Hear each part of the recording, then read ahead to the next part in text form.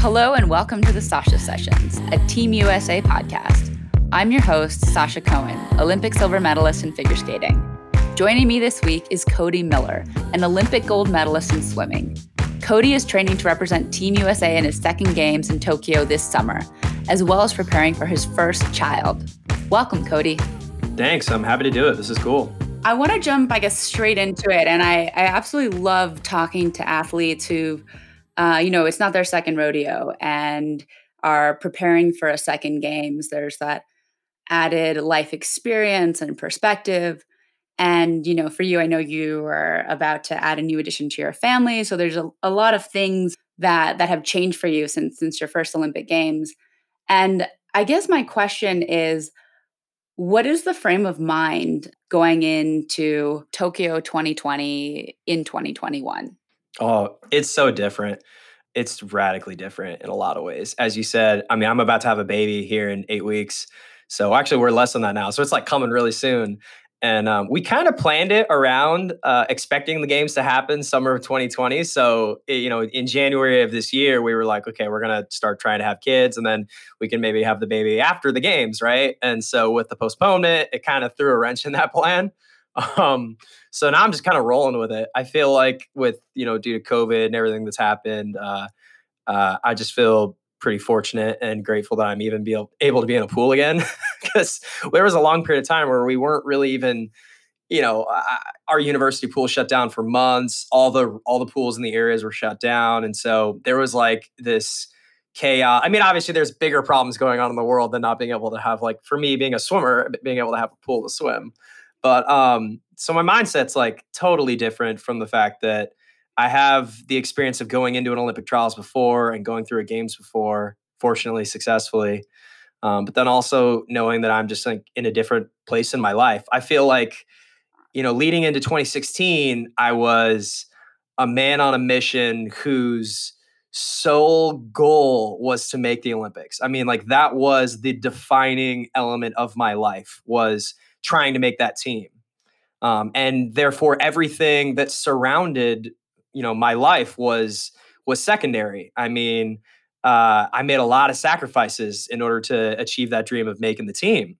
And now I'm in a totally different position where, like, we're starting to have a family. I'm married now. I run a business. I do a lot of other things that are now equally as important. Like, I'm definitely on the road to trying to make another Olympic Games. But I think who I am as a person is fundamentally different.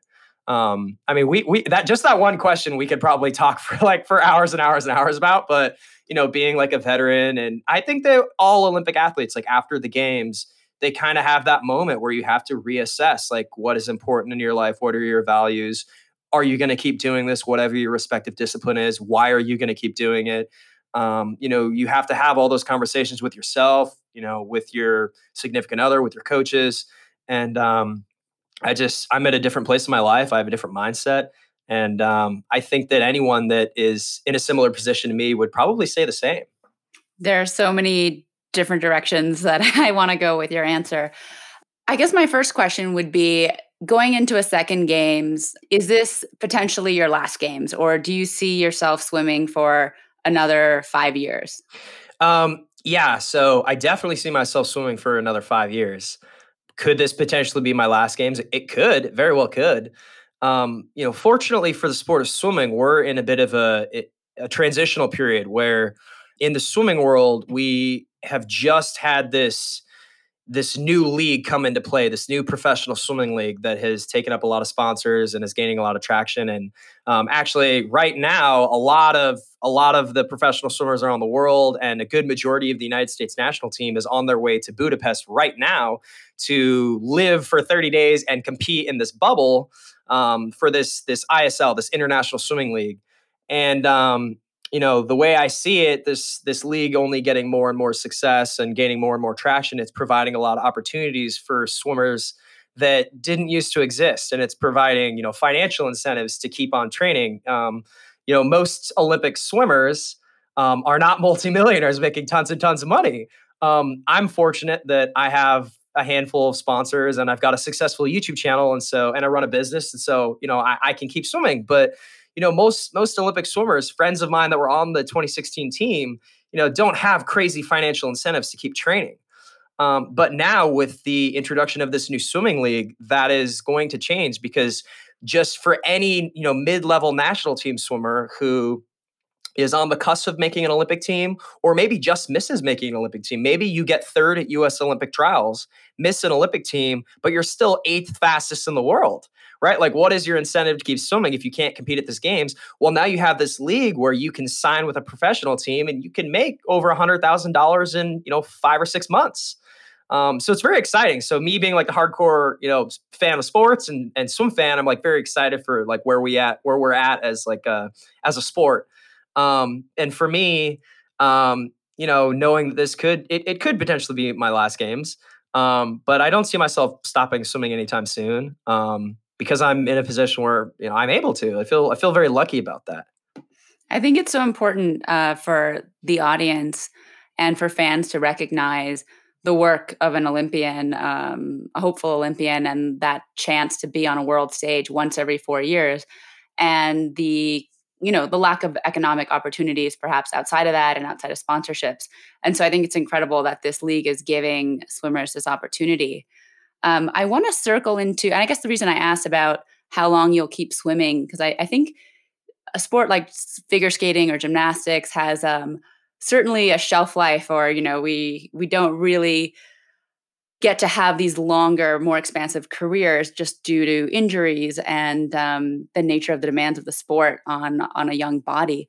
But I knew going into trying to make my third games that this would be this kind of iconic moment and time in my life that I'd look back on when I was 80, and the training and the aspirations of being, potentially a 3-time Olympian. But at the same time, it was my second games where it's like, this is your make or break moment to win the medal. And here are the expectations.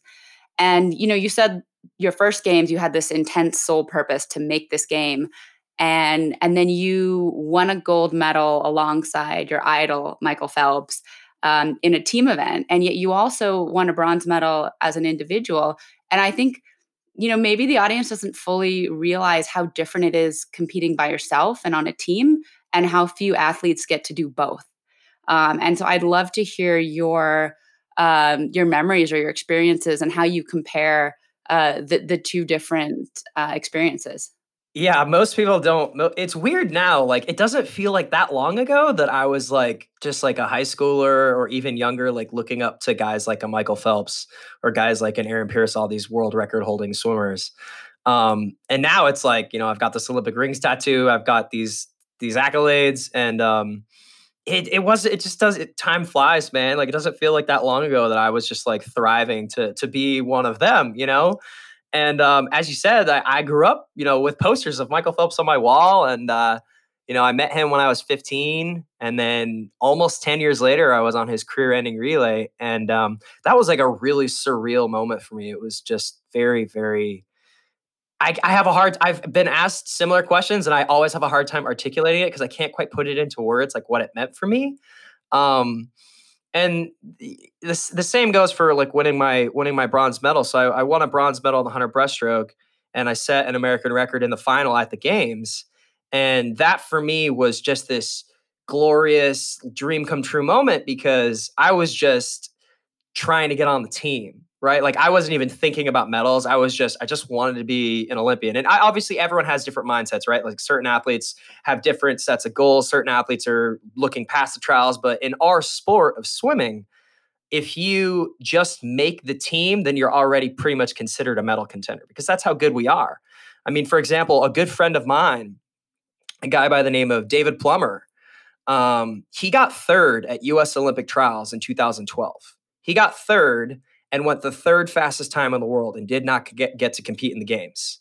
And then fortunately, 4 years later, he qualified for the games. He got second at Olympic trials 4 years later and then won a bronze medal. And so that's like just this, you should have him on the show. He's like a really amazing person. But for him to miss a team by that much and know that he was good enough to win a medal and then not get to go, I'm not going to go down that rabbit hole. But for me, it was just like my mindset was just make this team.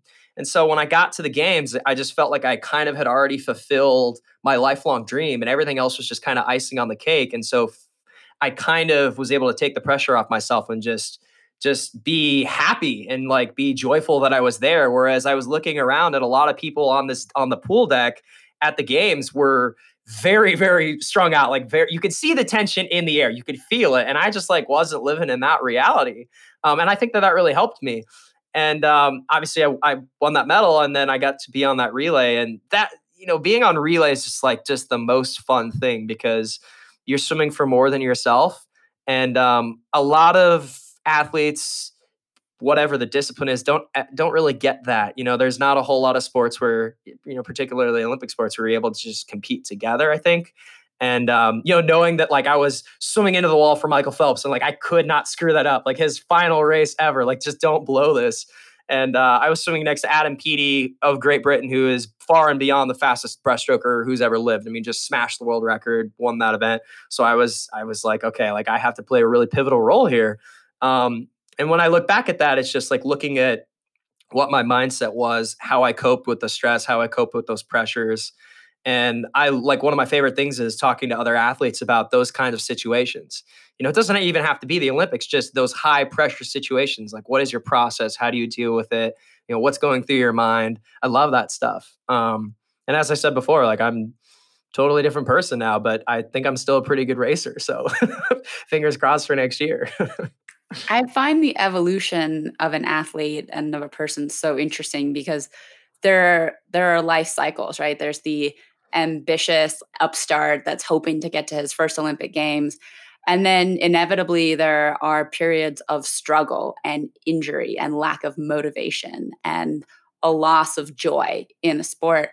And being in the sport for as long as you've been in it, I know that you're not immune to that. And I wanted to ask you if you could describe a moment, that I think I heard you mention in a previous podcast of when you really had to decide whether you were going to quit swimming or get a job, or kind of like just double down on swimming, and that there are so many struggles that an athlete faces over the course of their career. And I find your story very interesting because you've had such high highs and such high lows, and how has that shaped the athlete you are today? Yeah. Yeah, I mean, I've got a lot of those, a flood of memories just like came rushing as you said that. Um, the first one, like a big pivotal moment for me was basically when I finished college swimming. So I finished my senior year of swimming and I was a good NCAA swimmer. Like I was a very good NCAA swimmer, but I never won a national title. I never set an American record. I was never on an A-list Team USA team. And now I'm 22, 23 years old, 22 years old, graduated at 22 years old. And I'm in this position where I wanted to keep swimming. I wanted to take a shot at making the Olympics because I thought maybe I could do it, but I'd never really done anything to substantiate that quest for me to be like, hey guys, like this is why I'm going to not go get a job now that I've graduated from college. I'm just going to keep swimming. Because as I said earlier, there was really no financial incentive for me to keep swimming. I wasn't a guy that was going to get sponsors right out of the gate. Like I said, I'd never won a national title. And so there was this big pivotal moment for me where I was like, okay, I'm either going to quit or just go throw myself all into this. Like it was one or the other. And it was it was a real struggle. And obviously like I decided to keep swimming and I did everything that I could to scrape together just enough money to train for like 6 months for the following nationals. And I thought, okay, so I finished NCAAs in March of 2014 after I, finished college. And then I had 5 months until US Nationals, which was a big selection meet. They were going to select world championship teams for this meet. So I was like, okay, I just need money for 6 months. I didn't have any parents to like fall back on or anything. And I washed cars, I detailed motorcycles, I did a lot of housework. And then I just fully focused on swimming with no school or anything. And then like I won, like I won the meet and I was like the fastest American breaststroker and we're in the middle of the quad. Now we're 2 years out and I'm like one of the guys. And that was like a big, breakthrough moment. But I've been on the flip side of that as well. Right. That 2 years after 2016 Olympics in summer of 2018, we were 3 months into 3 months away from US Nationals, once again, another world championship qualifier. But this time, I'm not that hungry young buck just trying to do everything he can to be able to train. I'm an established Olympic swimmer. I have American records. Like, I have the big target painted on my back. And just a few months before nationals, I start having horrible pains in my knee. And long story short, I dealt with a really bad knee injury that lasted about 9 months. And I started swimming really, really poorly. I wasn't able to train and wasn't able to compete at a high level. And I think no matter what sport you're in, you always go through those periods of time where you're just struggling with the question of why. Like, why am I doing this? Because I'd already been to the games. I've already won these races, and now like I'm continuing on this path with really no direction, no goal, and things just aren't going my way because I've got a torn MCL, I've got an inflamed knee, I'm not able to go to the pool, I'm not having fun. Those struggles are real, and so yeah, I've certainly I've certainly had moments where I wanted to quit. I've certainly had moments where I didn't think I was going to get out of it. I mean, I've had kind of, as you said, like really the low of lows. But fortunately, I've had a lot of really good people around me to kind of pick me up when I need. So, I mean, sports are tough, man. It does seem to me personally that injuries are perhaps the most trying events because as athletes, I think we have this mindset that everything is in our control, like how hard we train, if we prepare, our Yes. strategy, how mentally confident are we, how much are we going to push through the pain? And then all of a sudden you have an injury that if you push harder, the injury gets worse. And all of a sudden you're, further behind than where you started. And so Yeah. I always wonder how, different athletes, what mindset they bring to that. And it's like So, almost like this acceptance so and patience. that mindset of pushing through the pain is actually what made my injury worse because I was so callous to the idea of just taking it easy. I was like, there's no way, like I can't, that's not in my You DNA. feel That's not how I, lazy. You feel yes. lazy, right? Yeah. And so I started having this pain in my knee and I was just like, screw it. I'm just going to push through it. And I would just block it out. And I was basically, so for the people listening that don't know the swimming world, I swim breaststroke, which is basically the frog stroke, right? Which is the weird frog-like kick, which is very, very unnatural. And it's like kind of hard on your joints. And so I started having this pain and I just kept doing this very unnatural mechanic where I'm putting all this force and torque on these little tendons in my knee. And basically that work ethic, that mentality that, made me really good ultimately made me really, really hurt my knee because I could have backed off and I just didn't because I was leading into a meet. And yeah, sometimes that's a double-edged sword, I'm sure, for a lot of athletes.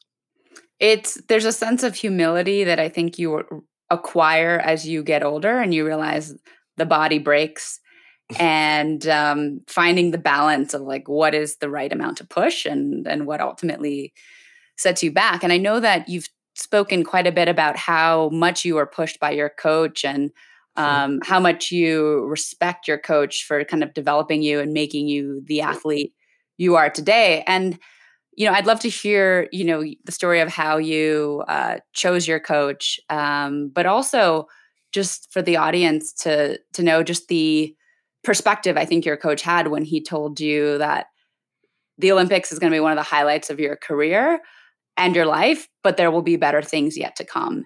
And I think that's so rare for a coach to see that in that moment when athletes and coaches think this is the pivotal moment of life. And then, you kind of go out to pasture after. So, first of all, setting that picture of who that coach is and then kind of how he developed you into the athlete you are. Yeah, so I can speak on two coaches' behalfs. The first was my age group coach, Ron Aiken of the Sandpipers of Nevada. So I grew up in Las Vegas, swimming for the Sandpipers, and he was effectively my father figure all the way up until I went to college. It was like the closest thing I ever had to a real dad. And he made me just the tough, harsh swimmer that I am, just the push through the pain kind of a guy. My favorite story, I love telling this story because it's probably frowned upon nowadays, but I remember we were doing this crazy long practice. And we showed up to the pool and he had a whiteboard and he just started writing the set. It was like 100, 200, 300, 400 meters, 500 meters, 600 meters, 700 meters, 800 meters. And it ended up being this 8,000 meter long IM practice and it was all straight. So it was basically for people that don't know swimming terms, that's like 5 miles. That's like swimming 5 miles straight. And it's not just swimming freestyle, the paddle stroke, it's like mixing strokes. And I remember looking at that like, oh my gosh, how am I going to be able to do this? And we warm up, and then we're about to start the set. He turns the clock on, and we start going. And 200 meters into this 8,000 meter IM set, or whatever you want to call it, I got a really bad Charlie horse in my calf, and it like seized up, and it seized up to the point where I was like just trying to stay above water. So I like rest on the lane line. I'm like getting air. I'm like trying to get my calf to loosen up, and I never forget this because this was one of those pivotal moments that like stuck with me. Um, I turned to my coach who was standing on the side of the pool watching me. And I was like, Ron, I can't do this. I can't do this, man. Like, there's no way I'm going to be able to do this set. And he looked at me very sternly and he said, find a way.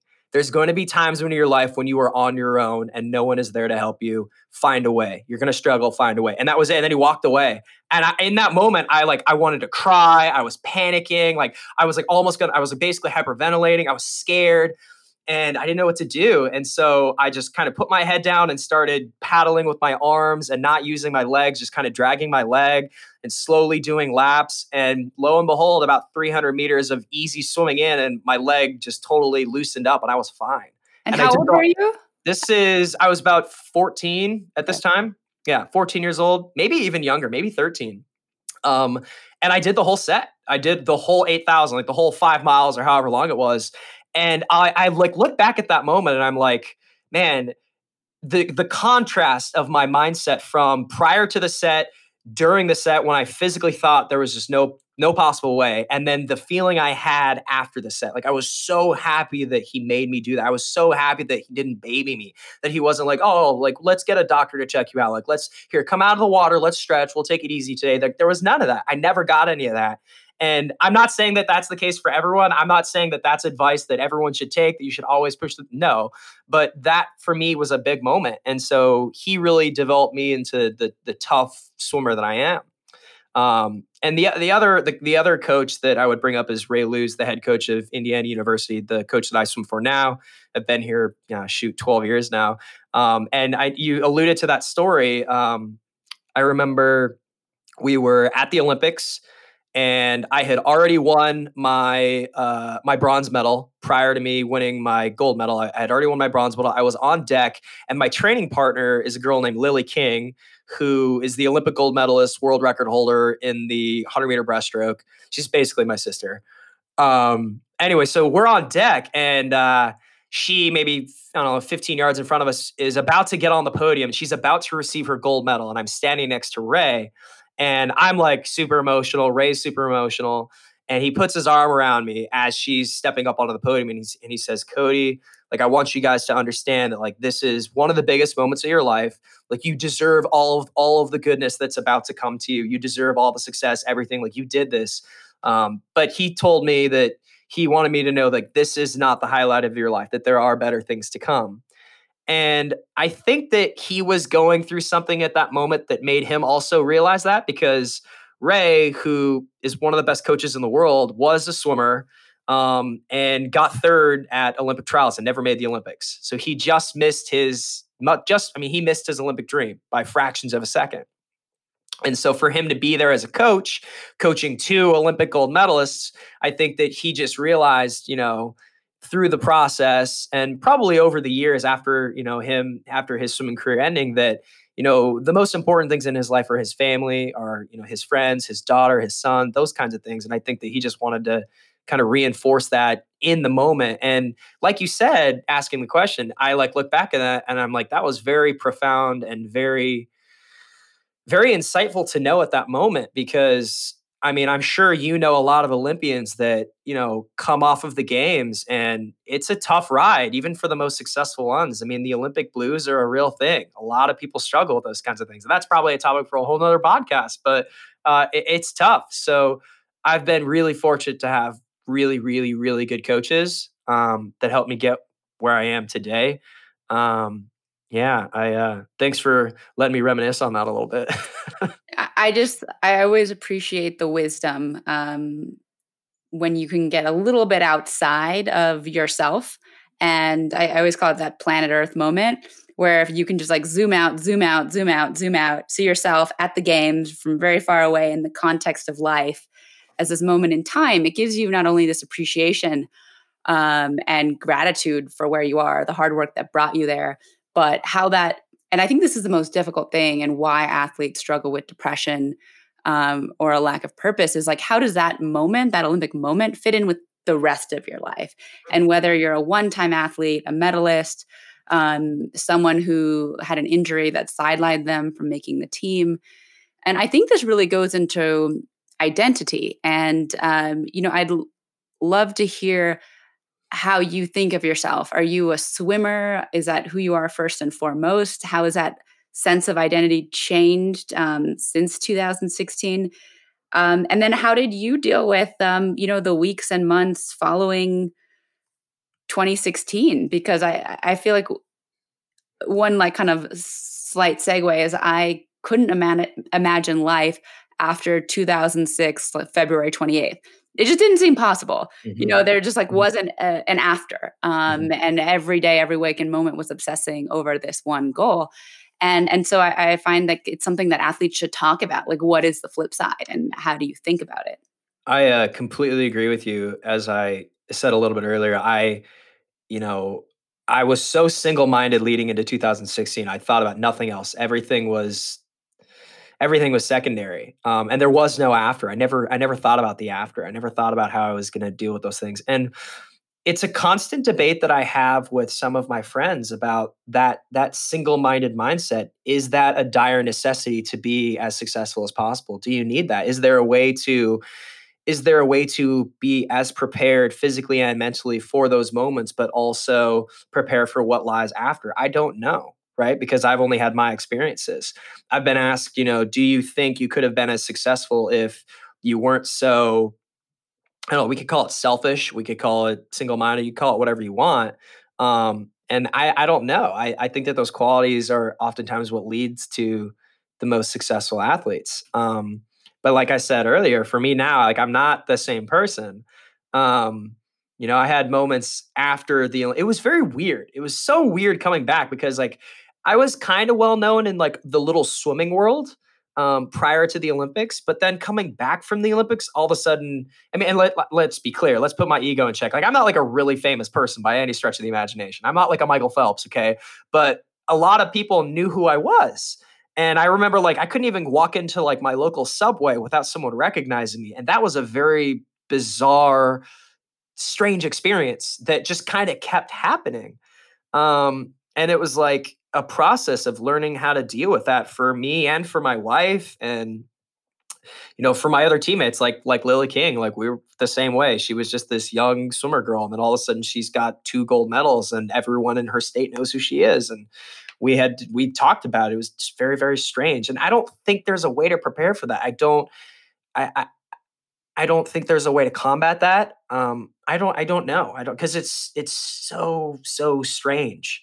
Um, and I mean, I had a fairly successful year from a competitive standpoint after the Olympics in 16, but after World Championships in 2017, where I still did fairly well, I ended up getting fifth place. I had a little bit of an off year because expected I took some time off, but I kind of spiraled into a little bit of a depression where I like wasn't sure what I wanted to do, wasn't sure why. That question of why am I still swimming? Like, what is my purpose? What am I doing?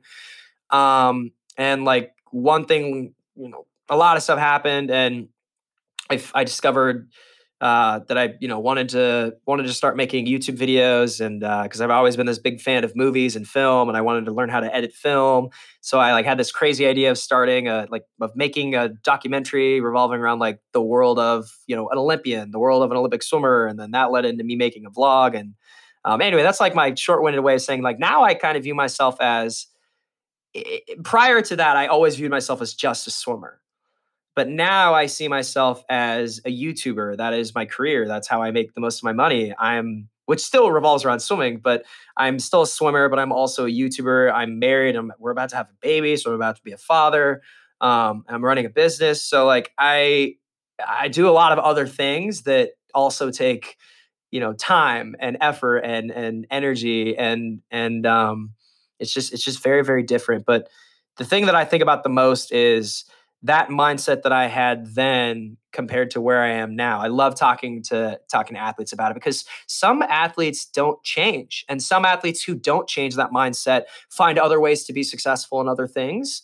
And then some athletes who don't change really, really struggle. Like I've got a lot of friends that just never found a way to transition that lifestyle and that mindset of always pushing, always grinding, always trying, like always being on this war path, always trying to climb this mountain. I think you have to find a way to translate that into something else, like whatever your competitive outlet is. Because let's be honest, whether you're a swimmer or you're a gymnast or you're a rower or a skier, whatever it is, you're a warrior, and like you're designed and you have been ingrained to do one thing, and that is win, or that is kill, or that is whatever you want to call it. That's be successful.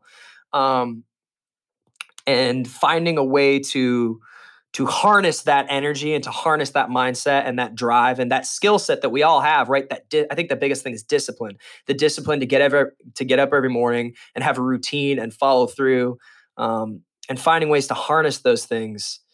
Oof, I think that's the biggest thing. Anyway, I don't even remember what your question is. I'm sorry. I'll stop. I love your answer. I don't remember my Yeah, question I either. don't either. Yeah. But I think that's absolutely fascinating and so true. I think personally, it's been, 14 years out of an Olympic Games. And it's constantly, I think when you grow up with such a specific purpose, then you think everything in life needs to have such a specific linear purpose. And if you can't find it in the world, it's very unsettling. Mm. And so I think you ultimately have to get comfortable with the uncomfortable in a different way. And athletes, of course, are so used to pain and discomfort and the mental struggle and the pressure and the anxiety. But at least we have a goal to hold on to. We know what we're doing it for. And then all of a sudden you retire and then you're not sure what you're doing and what you're doing it for. And so I think that is the biggest challenge in the transition. But I want to circle back to vlogging, and I watched your highlights for I think season 1, and Mm. I think what you're doing is so interesting and so much a moment in this time in history of sharing our experiences and our day to day, and I think it's two-sided. It's incredible because people that look up to you, people that want to know what it's like to be an Olympian, can see your day to day, and it's such a gift to have that lens and that window into your life and your personality. But at the same time, I feel like we're also in a generation that feels like if it's not on Instagram and the world can't see it, it didn't really happen or it didn't count. And I'd love to Mm. hear more about why you started the vlog and then how you feel about finding that balance of like what moments of life are just for you and what needs to be shared with the world. Yeah, I love that. So, kind of what we were talking about before you asked that question of, finding your purpose and finding a way to, transition all those skill sets into something else. I've kind of found a way to reinvigorate my love for swimming, and in turn share it with the world. Which is kind of what I try, which is what I try to do with my videos. I've been a lifelong film fan my whole life. Like some of my earliest memories are my dad taking me to the movie theater. And being someone who has been swimming for so long, swimming is, I mean, as all sports are, very, very physically taxing. So a lot of the time, I just want to lay down and watch a movie. So I was obsessed with the editing process, and I considered going to film school when I was looking at colleges. And when I was choosing colleges, it came down to Indiana and USC out in California because I wanted to go to the George Lucas Film School. And ultimately, I decided to go to Indiana because my desire to make the Olympics outweighed my desire to become, I don't know, in the film world, whatever it is. I don't know. At that age, I was like looking at directing and screenwriting and all that stuff. And so after the Olympics, uh, I had that moment where I was like, what am I getting out of this? Like, why am I doing this? And as I kind of said earlier, I decided, like, I was like, okay, I want to do something creative, something totally different, something outside my wheelhouse that I've never done before. Cause I was a business major in school. I figured that would be like, kind of helpful. Didn't go into the film realm. And throughout my research process, that I stumbled upon like the world of vlogging and people that share elements of their life on YouTube.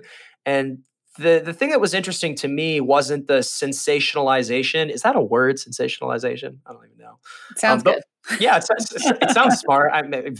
Listeners are probably like, that guy's an idiot. But the sensationalization of people's lives, like the glamorous aspects of people's lives that you see in these on these vloggers, YouTube worlds, like that stuff, I don't care about. Like I don't care about material stuff. I don't care about any of that crap. But what was interesting to me was the editing process, was the creative process of how people go about doing things. And I thought that starting a vlog would be a fun, unique way for me to just kind of share elements of the swimming world.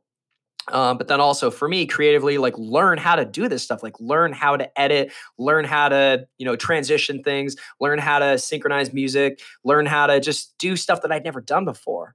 And to this day, like I always strive for this one thing, and that is, when I was like 12 or 13 years old, the greatest thing in the world would have been if Brendan Hansen or Aaron Pearsall had a TV show.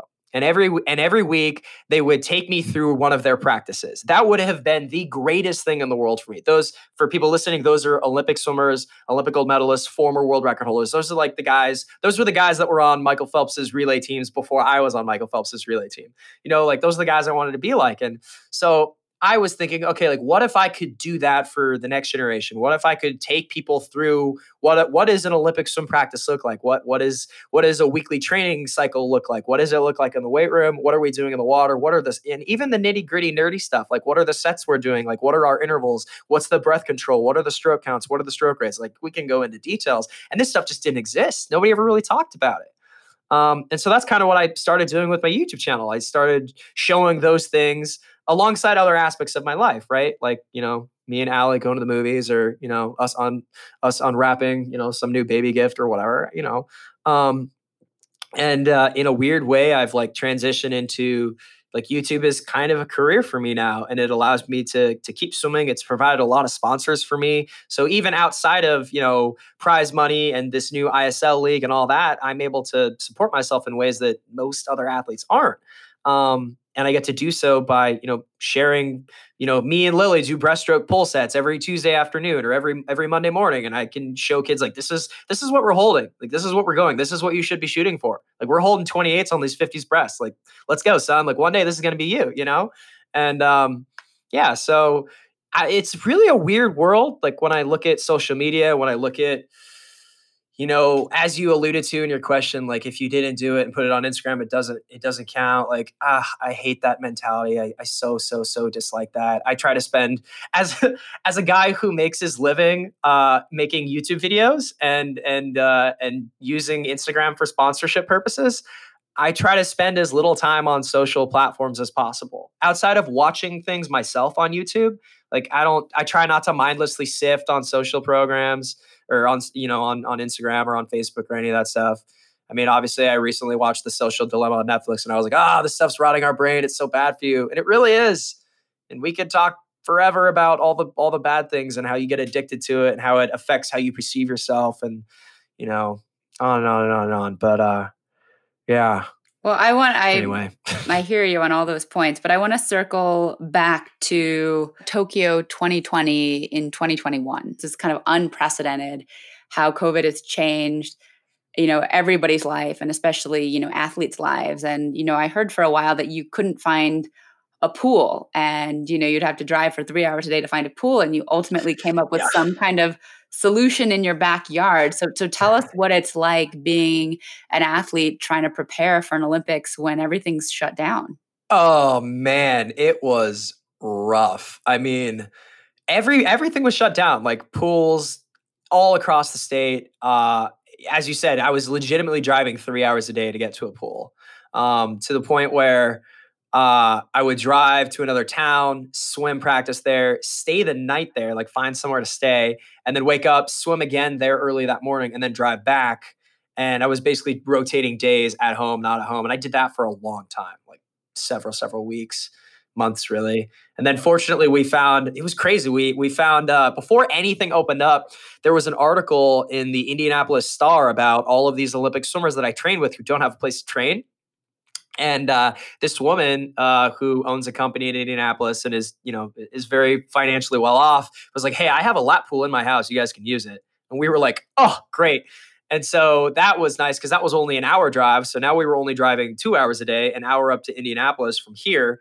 But it was a single lane pool. We were swimming in a single lane. So, like, literally, the pool was 10 feet wide and it was one lane. And it's like the craziest experience because it's like swimming in a wave pool. I mean, we create a lot of waves. And anyway, that was a crazy experience driving. We did that for 2 months, swam in that pool. And now there's a company called Endless Pools that makes, I guess the best way for me to describe it to people that have no idea, it's basically a treadmill for swimming. So it's this big, 20-foot long, 12-foot wide unit that is not even 10 feet away from me. I can see it out my window right now. I'm sitting in front of a window. And yeah, you turn on the engine and it creates a current and you swim through a current. And I was able to swim in that for several months before pools started opening back up. So it's been like this weird roller coaster of ups and downs. I'm like ultra fortunate that I've, had swimming success and have enough, I don't know if have a big enough social following where this company was like, hey, we'd love to like work with you. Like, that's great. Like most people weren't that lucky, it's very, very hard. And I think the hardest thing was there was a good period of time where the games were postponed and we didn't really know. Like, now we're very certain. Like, it's very clear that we are going to have an Olympics again. Like, we're very, very certain of that. But after it happened, like, it was a big question mark. They're like, yeah, we'll do it next year. No details, no idea. You could go down the list of all the different reasons why you would be nervous about whether or not they were going to have an Olympic Games. For example, what are you going to do with the athlete village? I still don't know what they're going to do, because that village that they built, for the viewers listening, they planned for these Olympic Games years and years and years in advance. And Japan is a very smart country that had built this facility for people to live in, all this housing, and they have already sold it off to residents of Tokyo. So, like, the village that we were supposed to live in as athletes are now being housed by residents of the city of Tokyo. That doesn't exist. And so they have to solve that problem. And I'm sure that they already have. They're working on it. But we as athletes, people that aren't associated with the IOC, don't have any idea logistically of what's happening. And so that is anyway, I kind of went off there, but there's a lot of reasons why we were very uncertain. And so as an athlete, living in that uncertainty was very, very difficult. It was very hard some mornings to get up and really just to find that motivation. Once again, the question of why. Like, why am I doing this? What is the purpose? Obviously, I love going to the pool and I love swimming, but if I got to drive 3 hours a day and I don't even know if I'm going to be able to compete next summer, like, what are we doing here? Like, that's hard on anybody. And I don't want to get like too self-loathing here. Like, there are people with way bigger issues of like not being able to find a pool and not knowing if you're going to get to compete at an event. But still, like, when you're an athlete that lives in a certain ecosystem, that lives in a little bubble, and that gets blown up and rocked, and now you don't know if they're going to be able to put the pieces back together, you find it hard to dive in the pool, at 8 a.m. the next morning, or to go for a run, or whatever your respective discipline is. It's been a very trying, very, very strange year. And I'm really looking forward to hearing all of the other Olympic athletes' stories next summer, after the games, like what everybody went through. I think that, that's going to be one of the coolest things. I'm looking forward to that almost as much as anything else, really. Yeah, it's through this sharing of hardship and struggle and just kind of the insanity of this year, I think that ultimately, you can kind of laugh off or bond over those struggles. But I can't even imagine, on top of all the normal pressures of being an athlete, trying to make a team, navigating COVID and how, Tokyo is going to handle it. But it'll be a better story for the vlog later down the line. I heard, I guess on another podcast, I also heard you speak a little bit about athletes you've met that are bitter at their sport and how they will never step foot on the ice, in the pool, never again. And I'd love to hear what you think about that, because I think athletes go two different ways, and they either double down within their sport, they become a coach, they become a judge, they really stay in it, they live and breathe it, and that's who they are. And they almost can't exist outside of that ecosystem because they've spent so many years developing an identity within it. And then there are those who don't want it to define them anymore, or who have been badly burned or hurt or have too many painful memories of a missed team, or an injury that sidelined their dreams.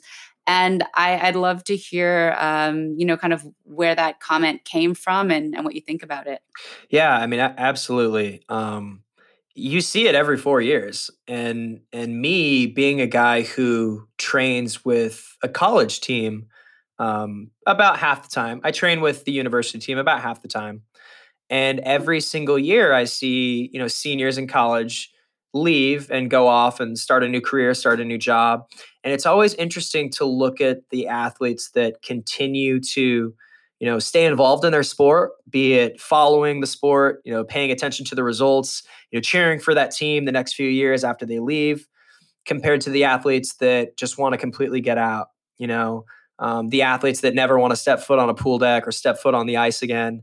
And that to me is like the most painful thing. I think that oftentimes there's so much grind and there's so much focus on a certain goal that it drives people away. And I've seen it in swimming. I've seen it in people who, are just mid-level national team swimmers. I've seen it in Olympic gold medalists. I've seen people just, want to leave the sport completely. And I think every case is different. Every case is a case by case individual basis, right? Like there's no secret sauce. There's no we need to do this, we need to do that, prepare for what comes later.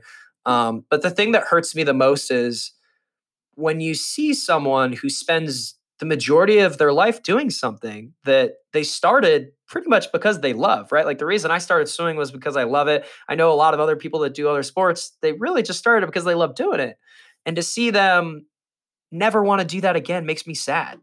Like why it's so hurtful. And I've I don't want to be like too depressing, but I've seen a lot of athletes that just want nothing to do with it. And I don't know if there's a way to like totally solve it because as I said, there's a lot of different reasons for those outcomes. Um, but I've also had this conversation with other people, and I don't necessarily feel this way, but some people feel that that's just the nature of the beast, that you're going to get people that can handle it and that can hack it, and people who can't. You're going to get people who can handle training their whole life for something, falling short of whatever that goal is, and then being able to, as you said earlier, kind of zoom out, zoom out, zoom out, reassess, and then move on, and then take those skills and take that drive and that focus that they learned and put it towards something else and be successful elsewhere and then live a happy, healthy lifestyle and not be bitter.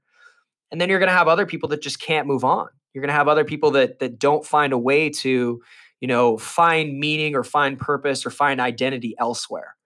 And I don't know if that's really the case. I've talked to some of my friends that just think that is inevitable, that's just the nature of the beast. And I don't know. Yeah, it's certainly a personal experience, and everyone muddles through it in their own way.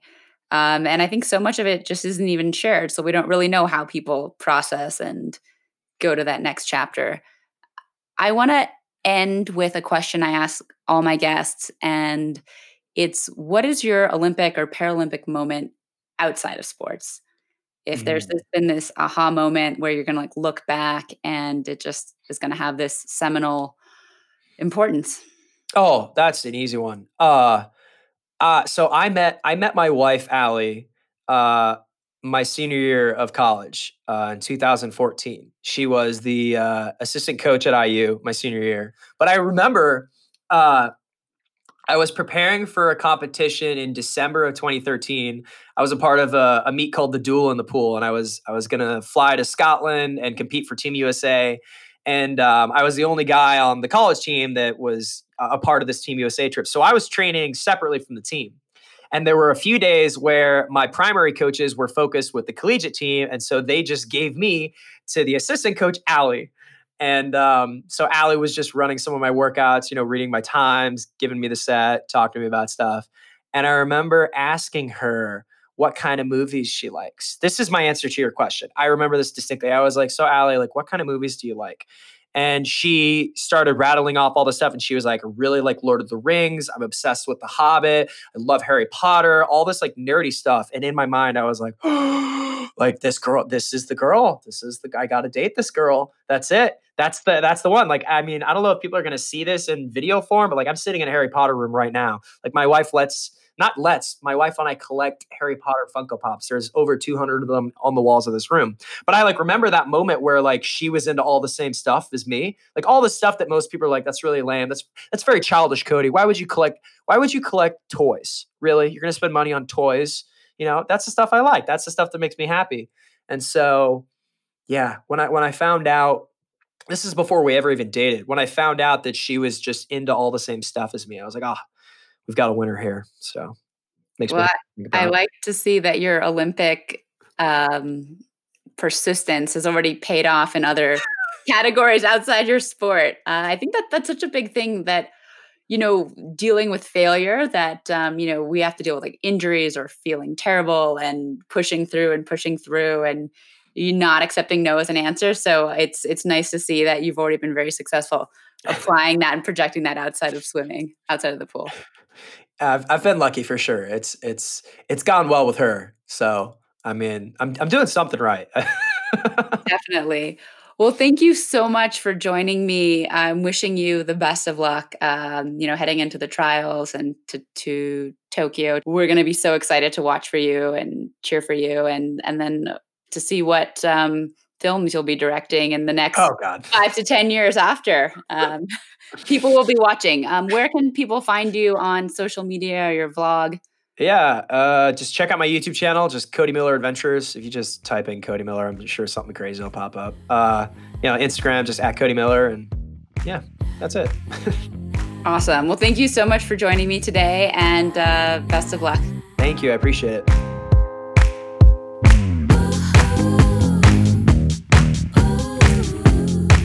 Please subscribe to Sasha Sessions wherever you get your podcasts. You can find new episodes every Monday. Produced by Bigfoot Music and Sound in New York City.